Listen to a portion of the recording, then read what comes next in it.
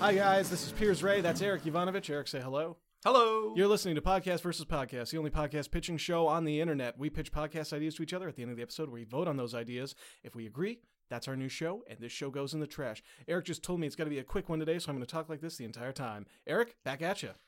Hey, everybody. Little bit faster there, friend. Listen, I have a podcast to pitch to you. Okay, if you can get it out in one sentence. It's called Taking Back What's Ours. Oh, no. Oh, I'm going to slow down my speech for a second just to make sure that nobody misspeaks here. Does this have anything to do with what's going on in New Westminster right now? No. What? Oh, no, that's the people, neo-Nazi stuff. Yeah. The white people in white masks going around putting up signs saying it's okay to be white. Now, is Taking Back What's Ours some sort of slogan that they have been using? It sounds like a slogan. Oh, it sounds a little Nazi-ish, is what you're saying. Coming from you, wearing that particular hat that you're wearing. Stop telling people I wear a fucking MAGA hat. Right. Jesus Christ. Okay. Guys, I want to let you know, I'm kidding. He's not wearing the MAGA hat today. Oh, thank God. It's just the MAGA jacket with Donald Trump and an eagle on the back. I don't know why you like him so much. But I have the Anarchy A on a patch on my shoulder as well. Yeah, I don't know what to some think. Mixed signals. A lot of mixed signals here. I feel like people come up to you to get angry, and then they see the anarchy thing, and then they're just confused. Anyways, maybe we'll get a better title, because it does, now that you mention it, it does sound a little bit like a white nationalist thing. Taking back what's ours? Yeah. Coming from us, a couple of white dudes. We are pretty white. Fairly white. We try not to be. It's hard. It's pretty difficult. I was born this way, and it's impossible to change. Every morning I get up, and for 5 minutes, I just think about changing my skin color, and I gotta tell you, nothing's happening. I saw a tweet recently from someone who was, well, it was like a screenshot of someone claiming to be, they're not Anglo-Saxon, they're right. Mongol Celt, so it's not the same. Well, that's very true. It's true in a technical sense. Do they say Mongol Celt? As in like Genghis Khan, the Mongols? Listen, I didn't have a dialogue with them. As in like Genghis Khan went across to Scotland. This person was asked to recognize their white privilege, and they said, look, I'm not Anglo-Saxon. I'm Mongol Celt. We don't even eat the same food. Oh, so they're totally missing the point. Yeah. Like, people only care about the surface of the whole thing. The small distinctions between pieces of white culture are irrelevant to them. Anyways, though, that's neither here nor there. It really isn't. Taking back what's ours. I got in a every time you say it. Ugh. We'll see what we come up with for a better title. We took something, it's ours, and now they're trying to take it away from us. We're gonna keep it. That's no, it's taking back. You're taking it back before they take it. Someone took it from us. Listen, I got into a Twitter argument recently about Louis C.K. and I was mad because people are still like Louis C.K. is having like a comeback, basically. Like, he's going to clubs, and the club owners are like letting him up on stage. Can I tell you? Yes. We had Martin. Oh my God. Martin Starr. Not Martin Starr. I wish. Bayless. We had Martin Bayless on. Thank you. A while back. Yeah. When this first broke, or like shortly thereafter, a couple months after. Okay. And afterwards, we were standing outside on the deck of the oil rig having a chat about Louis, and he said, I think he's just done, and I'm like, I don't know. I think he's gonna make a comeback in like 6 to 8 months, and I could tell he was a little like offended by that. That you said that it would happen. He did not like that idea. I don't like it. But I mean, we all saw it coming. Yeah, but I don't know. I guess maybe I'm not saying that I'm not saying he should get a comeback. Everyone knew that he would. We were like, are you surprised? I'm not surprised. I am upset. Well, yeah, it's crazy. That he's coming out and doing these sets that in no way, like, it's like he's just pretending none of it happened.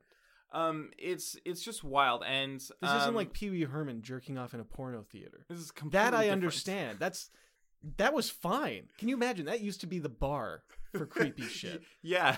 And it's like, oh, he went to a place you're supposed to jerk off, and he was alone jerking off in that place away from, people who don't want to be jerked off around. Yeah, what a problem.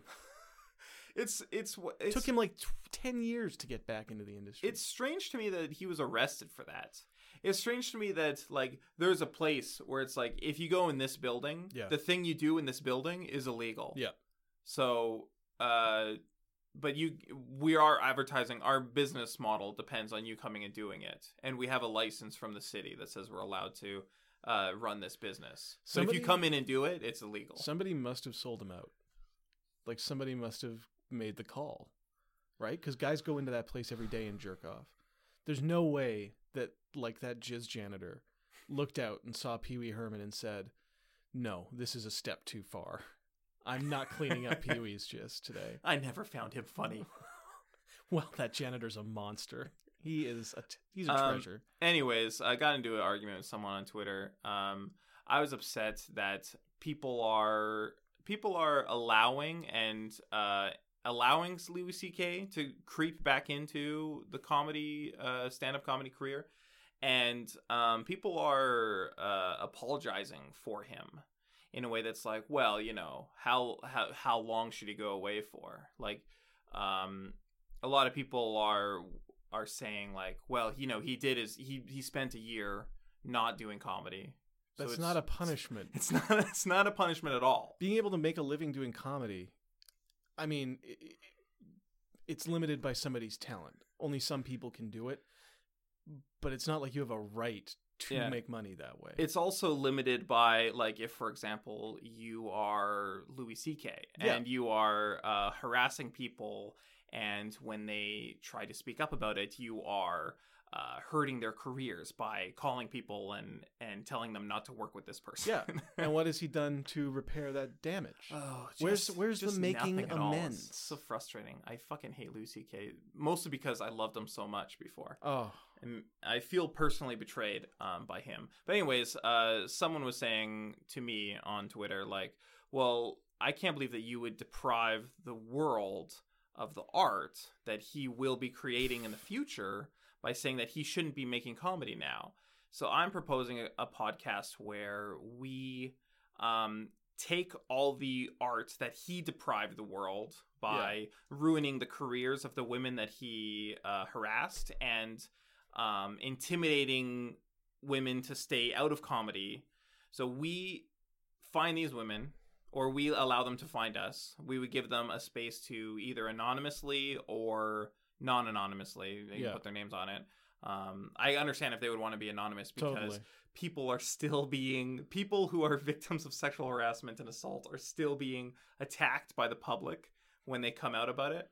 Yeah. But anyways, every episode would be another female comedian who would have had a chance but did not because of Louis C.K. And then maybe season 2, we just go back and they get another episode or whatever. Do we know how many victims there are? It's like 3 or 4. There's 5 that came forward. Right. And there's and we don't know how many are waiting in the wings, not wanting to speak. That's correct. Yes. Right. It's the cockroach thing. You see one. Yeah. There's dozens. And there's also the Sorry, that's a terrible analogy to use. It's effective, but paints a negative. It's a negative connotation to the. I apologize to the victims. Not what I was intending. Who's there. The Not what I was intending there. If you see there's one cockroach like Louis C.K. who's out there sexually harassing, then you know that there's more cockroaches. There's other men that are yeah. So So there's 5 people out there who have come forward about it. I think 2 of them are still anonymous, but 5 were in that report. Yeah. That article. And there's who knows how many others that have not spoken up about it, who are too afraid or just don't want to deal with the problems that would come from that. And there's people who are too afraid to even get into the comedy business because of the culture that Louis C.K. and other sexual harassers has created, that they know that getting into the business in the first place would be a problem for them. Yeah. So There's they just the huge barriers to entry. yeah. There's barriers for entry no matter where you're coming into that business, but that is an insurmountable one. Yeah, we The would threat of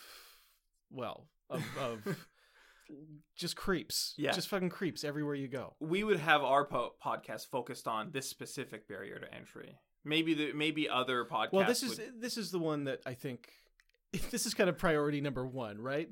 Like if we can get rid of the sexual assault backstage and everything, and like people being creeps to women, and the people protecting their male friends.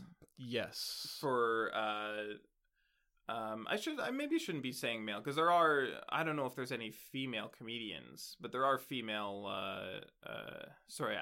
I'm slipping over my words here. No, I don't know if there's female sexual abusers is what you're going for? Like yeah. people, I know there's Asia Argento. the one behind the Me Too movement who was also accused. Yes. So, but she's not a comedian. She's not a comedian, but that's a very interesting case. Yeah, that's also entertainment.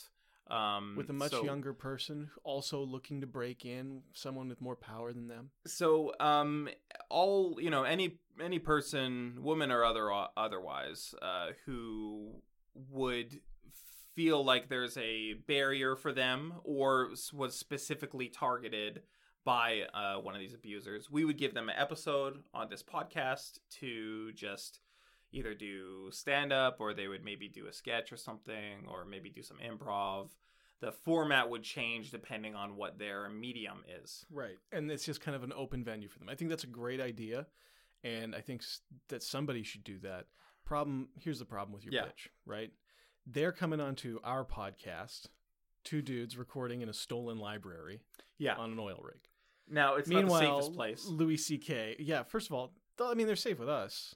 They're just not safe from the sharks and in getting out here. Oh, the optics are not good. Exactly. There's a lot of problems. And meanwhile, Louis C.K. is on stage at the Laugh Factory doing his bit for a crowd and getting paid. We're not going to pay these people. Hell no. We can't afford no that. way. We can offer the venue, but like our ability to support them ends at that point. I think that we start this. Obviously, all podcasts start small. Yeah. Eventually, we'll be bigger than Comedy Bang Bang. Okay. And then we're already on our way there.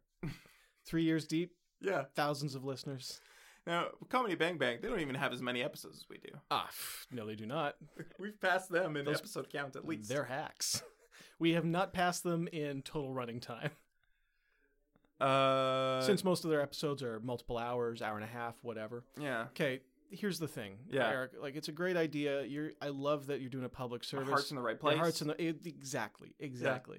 I feel like we can do more for the world. We can do more. I have a pitch for a show. It's called Louis C. Cage. Okay. And what it is we kidnap Louis C.K. Yeah. And we bring him here and we put him in a little, those cages they used to hang pirates in? Okay. Sure. Picture this. I know it's basically like a cage. I know this cage made like a man shape, like standing with your arms at your sides, your feet pressed together, and they would put them in these cages and it's essentially a bird cage. Essentially a bird cage, but you like cannot really move in it. Yeah, basically, and then hang them at the crossroads and just let them starve to death. Or whatever. What you did with pirates in those days didn't matter because pirates weren't people. They were just they were the Louis C.K.'s of the day, raping and pillaging and stealing with aplomb. And we would hang him here in the studio, and we would just do a 3-man show with him about whatever we want, shooting the shit. And he would slowly die over the course of a couple of seasons. Okay. You think that he would stay alive that long? I got an idea for a meat juice drip. Yeah. That we'd feed him, and would like kind of keep him pliable. I would drug him as well. So it's interesting. It certainly would put a stop to Louis C.K., which I'm not doing. And it would also give us a huge boost. Yeah, everybody would be. People who hate Louis C.K. are going to tune in to hear him die. Yeah. People who love him are going to tune in to hear him riff his hilarious bits about what it's like to be a man.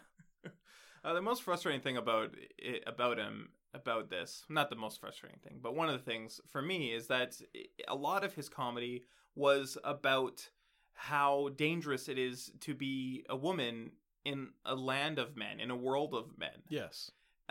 Which is so, like, if I was going to go back now and listen to those bits. It's like listening to Bill Cosby's Spanish Fly stuff.